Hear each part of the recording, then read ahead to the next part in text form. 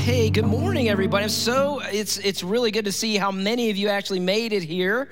Way to go to make it here. And I also want to say to all of you out there who are watching online, I'm so glad that you're joining us as well after a very, very hard week of weather this week. It's been a tough week for a lot of people. And I know for some of us out there and some of us in here, it's just not been very good at all. It's been really tough and not been a fun week. And so I'm praying that you guys are doing okay, praying everybody's doing all right. And I know a lot of us had some trials of power outages and all that stuff. And so I'm just hoping you're staying warm, hope you're staying well.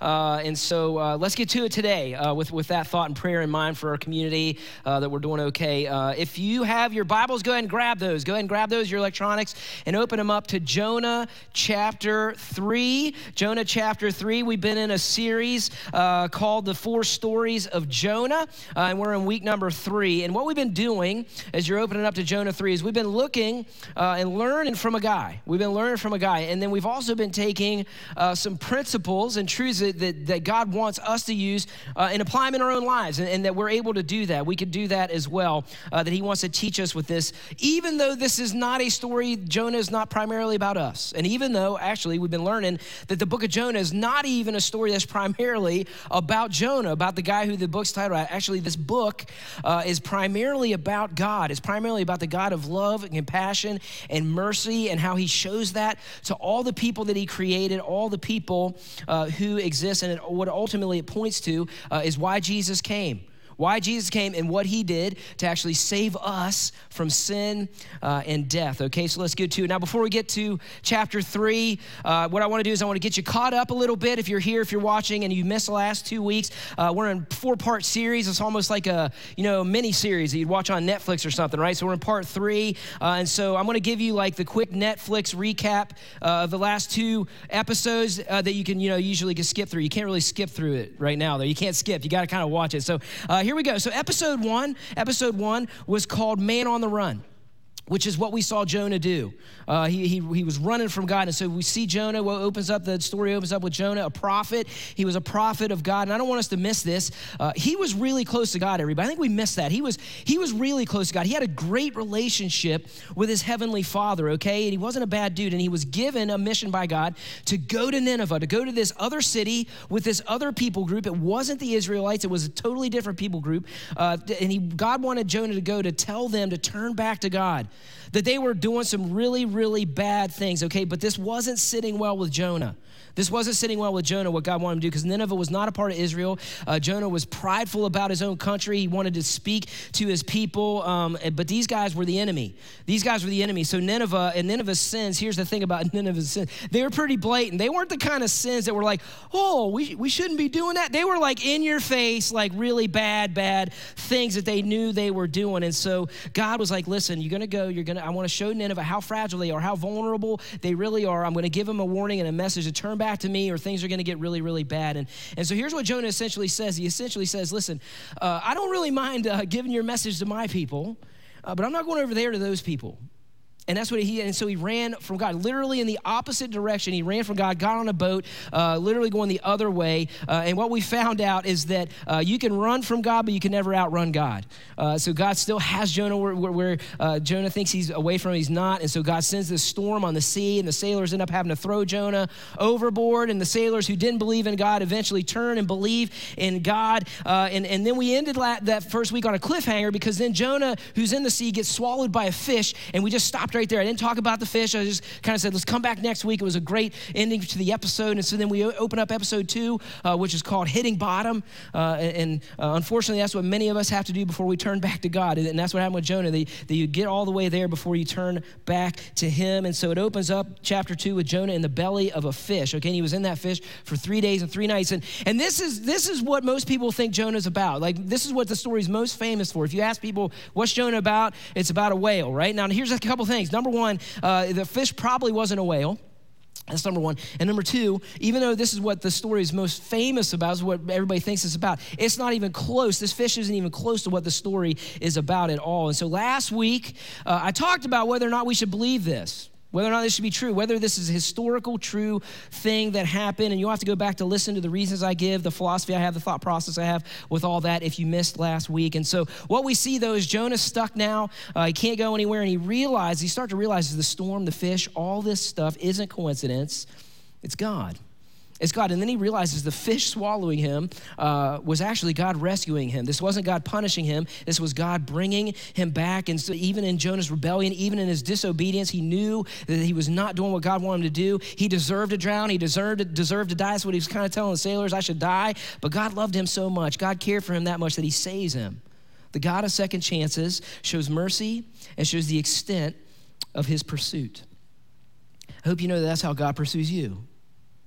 I think there are some of us in here, we've been learning over the last couple weeks, been thinking, man, I don't know how far I've run. I think some of you wonder, like, does God still love me? Does God still care about me? You think you've done too much or you've run too far, but he is never more than a prayer away to come back to him, to turn to him, to seek his forgiveness, to confess to him that he'll do that. His love and his compassion for you is way more powerful and way more present than your biggest mistakes if you turn back to him. And there are some of you here also on the other end, you don't think you need God's mercy and grace anymore because you, like, there's Jesus and then there's you, right? And trust me, we know that's where you're at, okay? So, but here's what I'll tell you, God loves you too, all right? God loves you as well. He's still there for you when you hopefully turn around and realize you make mistakes as well, because I know you look down on the Jonahs of the world. You look down on us because, again, you think you're really, you think you're right next to Jesus, but hopefully you'll turn and God's there for you as well. So Jonah's in this fish for 3 days and he has time to think. And so then what we see in chapter 2 is his prayer of surrender. He prays, he surrenders to God. He finally realizes who he is, who God is. And he says, okay, I'm going to do what you want. I'll live for you, not for me. And then God has this fish vomit. It's another cliffhanger. The fish vomits out Jonah on dry land. That's where we ended last week, okay? So that's where we're at. That's where we're at now. He's on the land with fish stuff all over him. Let's go. Chapter 3, verse 1. It says, then the Lord spoke to Jonah a second time. Get up, go to that great city of Nineveh and deliver the message I have given you. All right, so right off the bat here's what we're going to learn first before we get into anything else. We are going to learn in this first couple verses, we're going to learn a few things about God. We're going to learn a few really great things about God and his character. So if you're taking notes, I hope you are on your electronics or you have a pen or something like this. Here's the first thing that we're going to learn about God here, and it's this, is that God's message does not change. That's something really good to learn about God and his character for us in our lives. And God's message doesn't change. I love this because here's what I think when you think about this. I think that every single parent here can relate to this. And even if you're not a parent, if you don't have kids, you can at least remember this as a kid, okay? Because one of the least favorite things or phrases that you hear as a younger kid is 3 words. Eat your food, all right? Here's why you don't like that phrase, because chances are if you hear that coming from a parental person, eat your food, what is on your plate is something you do not like to eat, okay? Or you would have eaten it, right? It's probably something green, something good for you, right? And it's still sitting there getting colder and colder as the minutes go by. I know in our house, we have to say that a lot, unfortunately. Courtney and I have to say that. We don't say it to each other. We eat our greens, but I'm just saying to our kids, we say that. We say, eat your food. And most of the time that works. Just that one time, that one directive, eat your food, and they'll eat it. But every now and then what happens is it goes from like eat your food to a negotiation to an all-out war to tears and chaos. And I think, what happened? Anybody with me? I'm like, what just happened? I just said eat your food, and why are they on the ground like rolling around? I don't understand. So here's so what are they trying to do, parents? What are they trying to do? They're trying to get us to change our minds, right? Where we go, okay, all right, you don't have to eat your food, right? But no, that's not what we do. That's not what wise parents do. Is we don't cave in, right? We don't fall for that. We get it. We're assertive, but we're loving, we're caring, and we may put them in a timeout, or maybe depending on the severity of the tantrum, do some other things. But then we say, okay, we get with them. We say, okay, I love you. A couple things. Number one, we do not throw tantrums like this when it comes to this. We just don't do it. Like, it's not okay to do that. And number two, go eat your food. All right, because the message doesn't change. It doesn't change.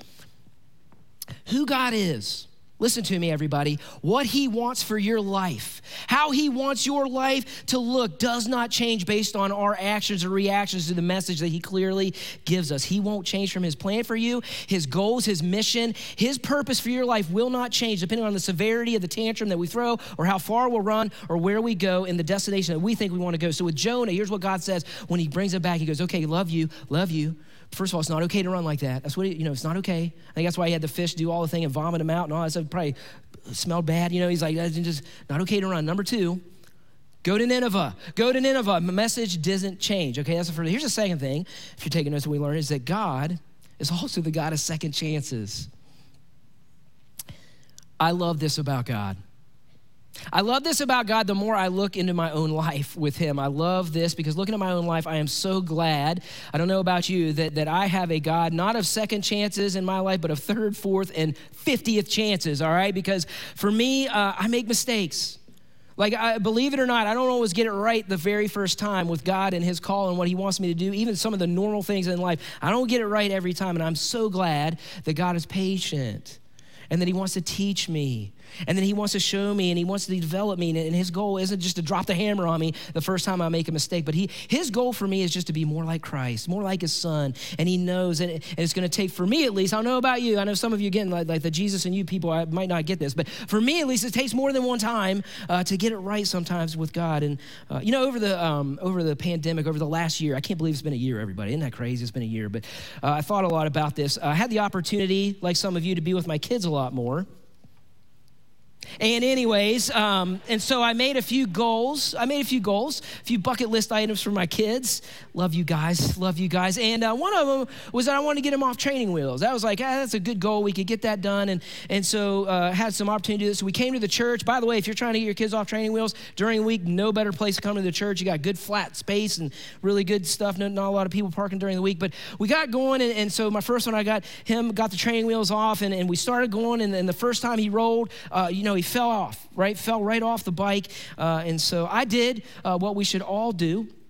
I looked and I said, oh my gosh, what is wrong with you? You idiot. There we go. That was your chance. There was your shot. Training wheels back on. That was it, bub. No, I didn't do that. Why do we think God does that? Why do we think God does that? Because that's not what I did. What did I do? I went out, I said, man, that's all right, buddy. Right, I got him up, brushed him off, right? Like, got him back on a bike, tried it again. And about the third, fourth time, there he goes. He's got it. He's rolling. It was great. This is God. This is God to you.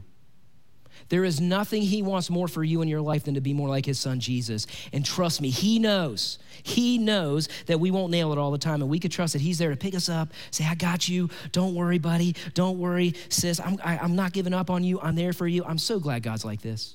I hope you know that that's how he is for you. And so God gives Jonah this message. All right, go to Nineveh.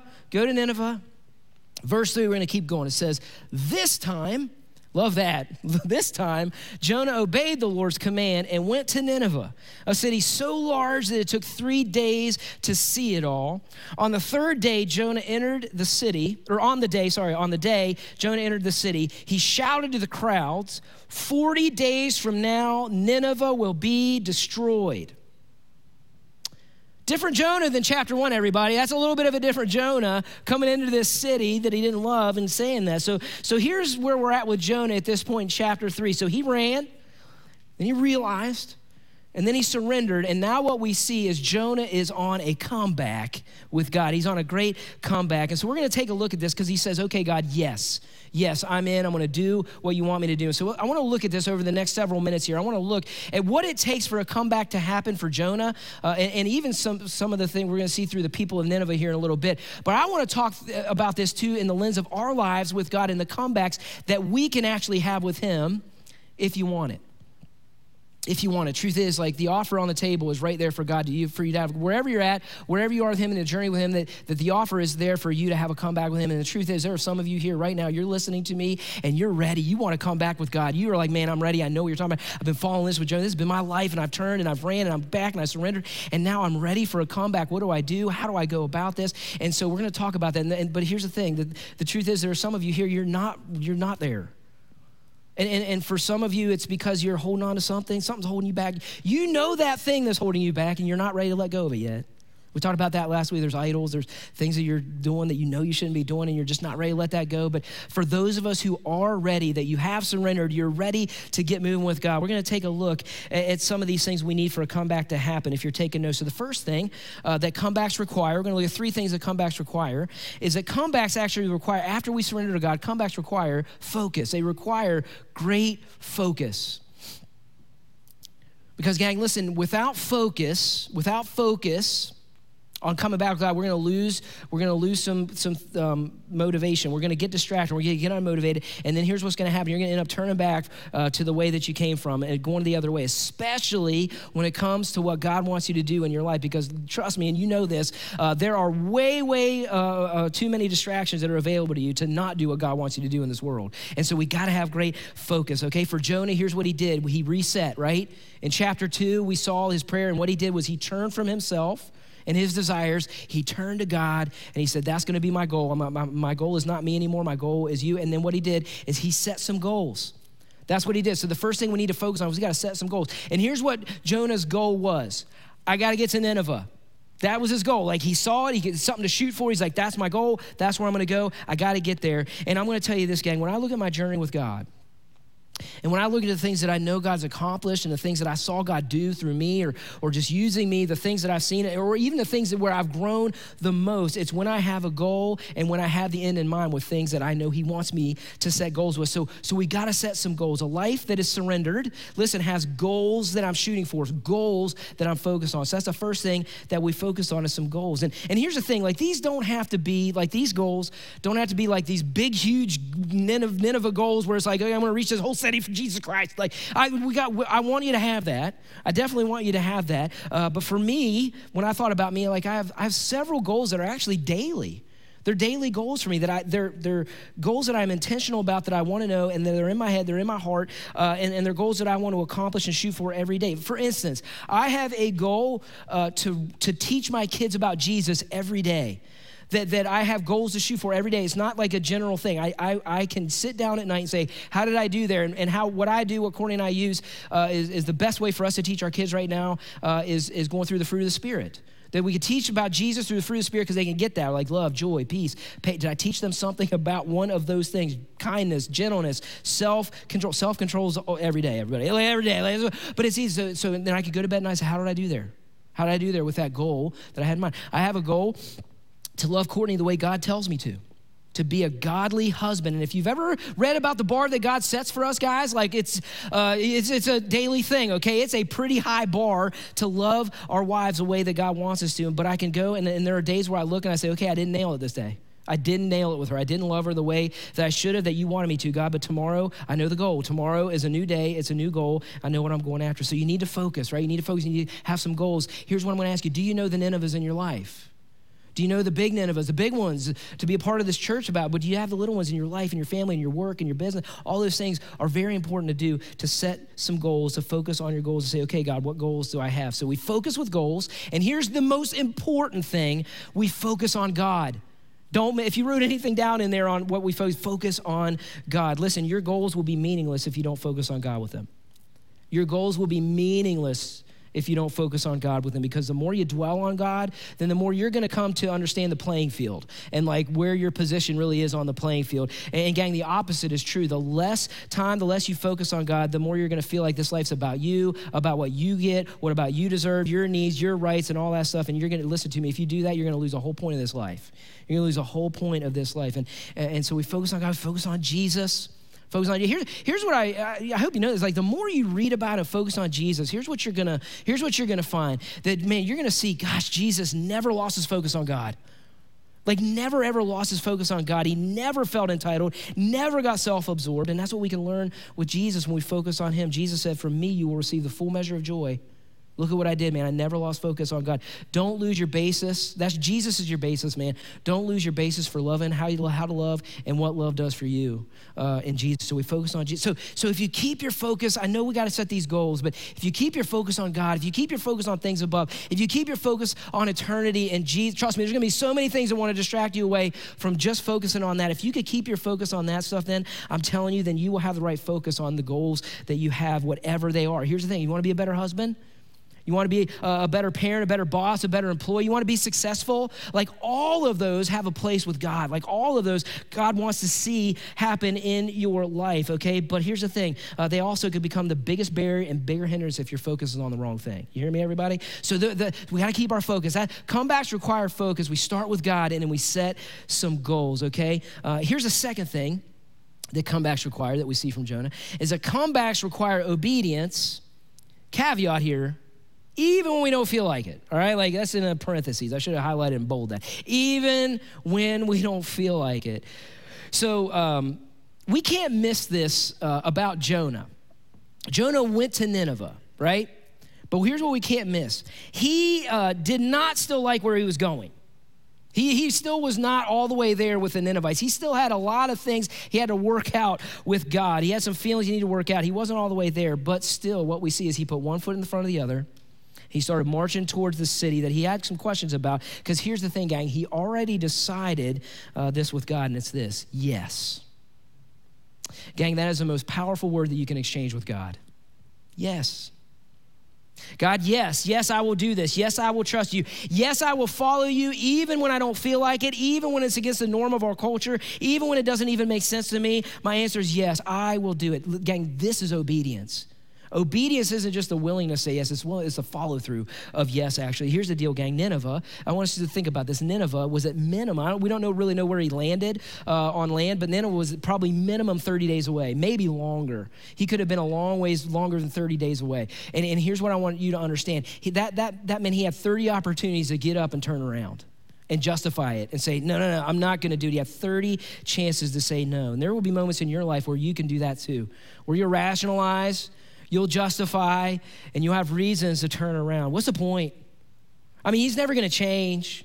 I mean, look, everybody else is doing it that way, right? Do you know what one of the biggest challenges we face? Here's one of the biggest challenges we face and why many of us don't see God working in our lives more. You know what it is? It's not the willingness to say yes. I think most of us have a willingness to say yes. The biggest problem is that most of us are unwilling to follow through, everybody.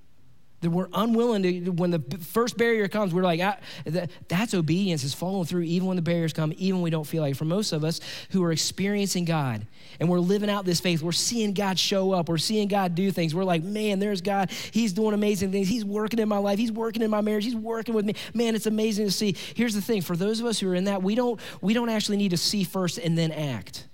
See, what we do is we act first. We act in faith. We're like, I'm going to do what I know you want me to do, God, and then I know that I'm going to see the results of that, and then we'll see. That's the difference, okay? In other words, here's what I'm saying. If you're in a place in your life where you say, man, I'm not real sure I want to do God's will. I want to see it. Like, I want to see it. I'm not sure I want to do it. I kind of want to see it, God. God, who made you and who loves you, is saying that that's not how it works. Like, that's not how it works.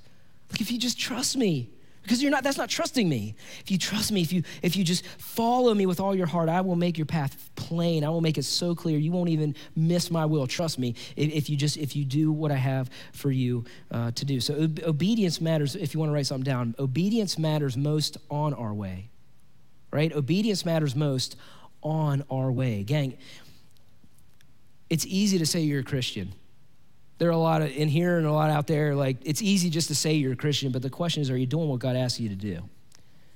Lip service it just doesn't do anything good with us and God. Obedience looks like every day waking up and just saying, yes, before I hear from you, God, my answer is yes. Now, what's your question? What do you want me to do? I'll do that. God, how do you want me to act? How do you want me to do with this? What do you want me to do with this situation with this person? The answer is yes and no, God. No to the things that are obviously out of whack with you. Obviously out of whack with what you made me to be, regardless of how it feels, regardless of how I want to feel, all those things, it's just yes to you. So we don't just say yes. Listen, we live out our yes to God. That's what it looks like. Because there are moments in people who say yes all the time. There are moments where you want to come home, check out, turn on the TV and not be a contributor, but we say, no. You realize, no, my yes is that I'm going to contribute to this family. I'm not going to just sit and check out, man. I'm going to take the time to lead my family well tonight. I'm going to lead my family with that time. There are going to be times where you want to act, sort of react to your spouse a little differently than what God says, to be defensive and be insensitive and being unloving, because honestly, it's easier to do it that way. It really is. It's easier to do that when you're in the middle of confrontation or circumstances,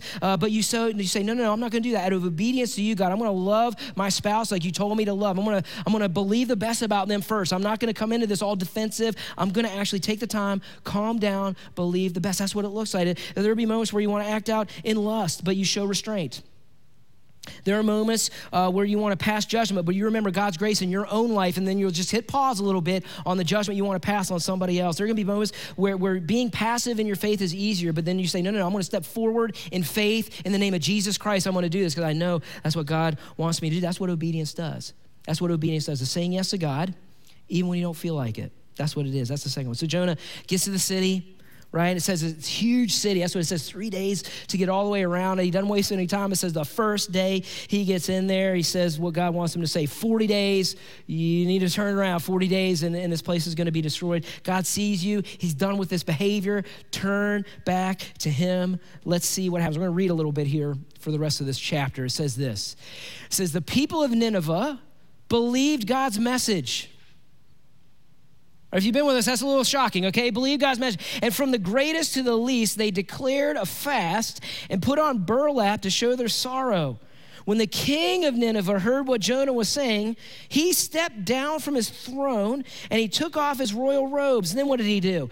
He dressed himself in burlap. He sat on a heap of ashes. Then the king and his nobles sent this decree throughout the city. No one, not even the animals from your herds and flocks, may eat or drink anything at all. People and animals alike must wear garments of mourning. And what else? And everyone must pray earnestly to God. They must turn from their evil ways. The king of Nineveh, turn from their evil ways and stop all their violence. Who can tell? Perhaps even yet God will change his mind and hold back his fierce anger from destroying us. This is shocking. I'm just saying, like, if you've been here over the last 2 weeks and you've learned a little bit about Nineveh, this is not what you assume would happen, everybody, right? Am I right? Like, this is like crazy. This is amazing. Like how they turned so quickly, turning to God, it is really amazing with who they are. And so here's my question as I read that. What happened? What made them, they were skinning people alive yesterday, okay? Like what changed them? And here's the answer, we don't know.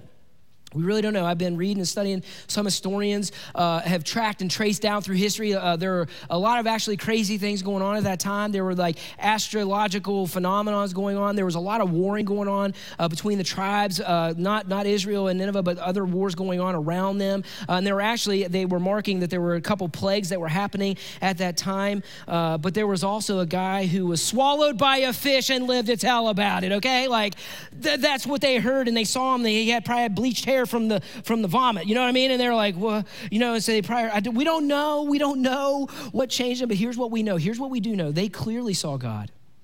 They clearly heard. There's no mistake about it. They clearly heard from the God of the universe, and they repented. They turned back to God. And then the king, I love this about the king. The king hears about this, and even he responds. It says he stepped down from his throne to turn to God. Honestly, I think this is the more miraculous thing than the fish thing, everybody. I think that you think about this king who answered to no one, right? Who didn't have to answer to, and he bowed to no one. He gets off his throne, throws off his robes, and he surrenders to God. Are you kidding me? I wonder how many of us are still sitting on our thrones. Because it's a comfortable place to be, right? I mean, it might not be like the throne of a king, but man, it's where I get to call the shots. It's where I get to do what I want to do. I don't really need to hear about what anybody else has to say when I'm sitting on my throne. But the king, man, I'm telling you, I don't know where we're at with our thrones in this life, who's on our throne, but with this king, man, he saw God and he knew what he needed to do, which is humble himself to God. And here's the third thing that comebacks require humility. They require humility. I thought about this with humility. I thought about the teaching of humility. I'm not real sure about this. But I'm pretty sure that the Bible primarily over any other teaching points to humility being the key to finding purpose and confidence in your life. I don't think there's anywhere else that you'll find this. I think that the Bible says humility is the way you go. So I wanted to define this real quick. What is humility? What is humility from the standpoint of God in the Bible? Pastor, who I read, here's how he defines humility. And just listen to this. Here's humility. I don't have it up. I should have put it up. Humility is honestly assessing ourselves in light of God's holiness and our sinfulness. That you'll get there when you assess yourself. So there are two primary things that we're looking at. God's holiness, our sinfulness, okay? God's holiness. And so what he's saying is when we see how great God really is, then it will actually make us hyper aware of how short we fall. That we are hyper aware of how we fall short of being awesome ourselves. And that's what it is. And a lot of us, actually, honestly, gang, a lot of us are still not there yet. We're not convinced of that. We still think we're pretty awesome. Like we think we're pretty awesome, and when we're not really seeing that that's what we're not convinced that God's power is greater than us, and that we don't really connect how much we fall short of Him. But here's humility, and a lot of us think humility is showing weakness. That's the other reason why a lot of people don't like this, because it shows weakness. But here's the thing: humility actually isn't a lack of confidence at all or weakness. It's actually, here's what humility is. Humility is placing confidence in the right thing. That's what humility is. I am placing my confidence not in me, it's in the right thing, the thing that is stronger and better than me. And so the king and the people, that's what they realize. They recognize, man, we're not, oh man. Like again, God's like, I'm gonna show you how vulnerable, how weak you are. And they got it. And so they said, we're gonna turn to God. We're gonna just set aside our personal desires. We're gonna focus solely on God's glory, no longer our desires. Don't underestimate the power of someone who can do this. Don't underestimate the power of one life that's concerned with God's glory and done with your own. It can change the world. It can change the world. I think some of us need to think about where we are with this. I don't know. I know I want to. Like I thought about this a little bit as I read. When I read this, there was something in me that just got stoked. I just like, something got stoked. A fire in me got stoked. Because listen to me, like I don't want to live in a way where I'm just giving lip service to God. Like I don't want to do that. I don't want to waste my time with religion. I don't, listen to me, I don't want you to waste your time either.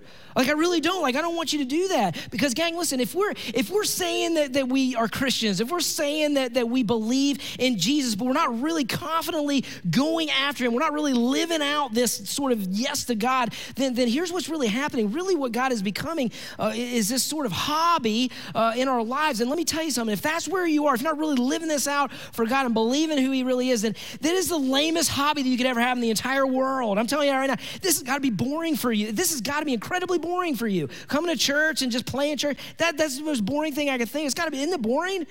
Man, boats are fun. Get a boat, okay? That's a better hobby. But listen to me. Listen, I just thought about this in my own life. I just want to get fired up for my life and God in my life. I don't want to be messing around with me in my life. If you say you're a Christian, but you're not putting any time or effort or energy into it, like you're putting more, you can see putting more time and energy into coaching a team or doing this or doing that or whatever it is. And if you're putting more time than you have outside of here or just a couple times a week, the enemy's doing some work with you, everybody. He's doing some work in your life. And what he's doing is he's turning God into a really boring, lame hobby. And that is not who God is. He is not lame. He is not boring. He is a God of creation. He's worth every bit of time and energy and effort that we have. And here's the thing. For me, this is what I'm talking about me. I want to be challenged by this. Like I want to be challenged by this, and it starts with me, and it kind of trickles out to you. So I'm telling you, I mean, it just got me thinking. I started reading through this, and it got me going. It just does something in me. It fires me up. It gets a fire stoked in me, and I started thinking, man, like, what would happen? I think about all the junk in this world, and I think, man, what would happen? How would this community change? How would this country and this world change if people who call themselves Christians like heard this message and just like cry out to God the way that the Ninevites did, just cry out to Him and believe and really live like Jesus is who He says He is, that God is the God of creation, that He is the God of miracles, that He is the God that we should fear and follow. Because gang, listen to me, like really, like here's what I like. Either this is all true or this is a joke. There's no in between. There's no in between. It's either all real or it's just a joke. And so then if you're saying you're a Christian, here's my question, man. Do you just see Him for who He is? Do you really see Him for who He is? Do you know that Jesus said, take up your cross, Follow me. I am the Lord of all creation. Get up, get moving, man. I can change the world. I changed you. I am the Lord I am the Messiah. I will transform lives. There is going to be a day where every knee is going to bow, every tongue is going to confess that I am Lord. It's going to happen, but in the meantime, get going, get moving. Let's go. Take up your cross. Follow me. So for me, it just drove me. I want to pray for a revival in me. Like just in me, I thought about it. I'm like, man, I want a revival in my life. I want a revival every day. Like I just see the revival. Like I feel like we think revival is like this one big thing that, man, I want a revival in my spirit every single day with this. And that's my prayer for you. I want a revival in this church every day, that we see God for who he really is, that we see Jesus for what he is and what he said about himself. And I want to see in our church like us living out for God, living this yes out for God in a way where we know who he says he is, who he says he is. And because of him, not because of me, I'm small potatoes, man. It just got me fired up. I want to get you fired up, man. That's who God is. He's not a hobby. He's not a religion. He is the God of all creation. Jesus is the Messiah. It's just worth our time and effort. Everybody, right? Amen? Like, he is worth it. I'm just telling you. I'll say amen to that. All right, next verse says this. I don't know, man. Like this city, they didn't even believe it. Now they're like, just see what they did. Go back and read it. How many Christians don't do that? I'm telling you, it just fired me up about my own life. All right, when God saw what they had done and how they had put a stop to their evil ways, he changed his mind and did not carry out the destruction he had threatened. And so here it is. God sends Jonah, right? He sees what's going on. He says, man, go give him my message. And what Jonah sees is one of the greatest pictures of surrender and revival in the history of mankind. And he thought, man, and think about this. God gave an unwilling prophet, an unwilling servant, a second chance. And then he saw a city who did not follow him. He said, you're not following me at all. An entire city. And he rescued them. He gave compassion and mercy and forgiveness to people who didn't deserve it. They knew that they deserved death. They even said, who knows, man, maybe God will deliver us. We deserve what we got coming to us. And God rescued them, and it was awesome because they humbled themselves to God in his glory, and God rescues them. And this is right here, everybody, is where it should say the end. Not so fast. Like there's another chapter. All right, there's another chapter. We're going to take a peek here in a second, because you think that Jonah at this point would have to have been thinking, man, this is great. Like this is amazing. Are you kidding me? But to Jonah, that doesn't sound too good. It sounds like something, there's a little twist coming. I feel like there's a twist coming. There's a twist, because here's what we're going to see. We got another chapter left, because even though what we've seen with God and his love and his mercy and his great compassion, we have not seen the extent of it yet. That's next week. We're going to see the true extent of it. It's going to be amazing. Come back next week to hear about it. Let's pray. Let's give you a minute just to, again, just take it in and, I don't know, just maybe ask God, like, God, speak to me today, maybe. What are you saying to me as a result of this?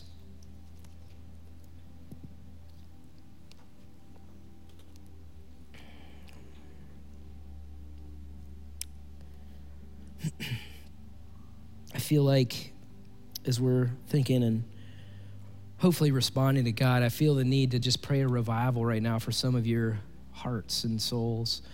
I feel like God is calling out to you to say, man, am I the Lord of your life? Am I Lord of everything that I made in your life? Do you see me for who I am? And I think he's calling for a great revival in your life, that he is worth pursuing. He's worth getting fired up for. He is everything.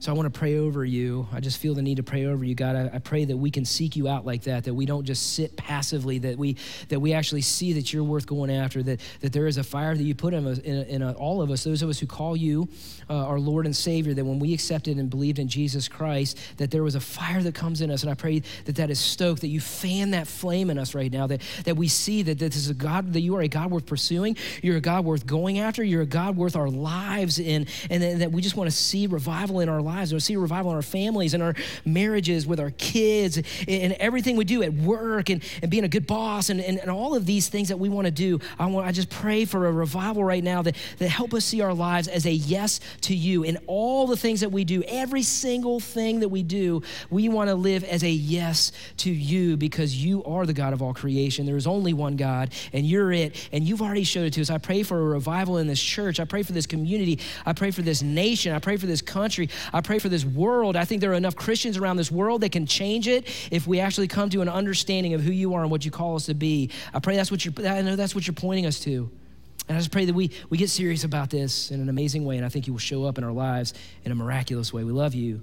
Thank you for Jesus. Thank you for saving us. Thank you for this mission that you put us on, that you create us for a purpose and a desire for us to flourish in your name, man. I just pray that we see that happening. I pray for a revival right now. In the name of Jesus, I pray.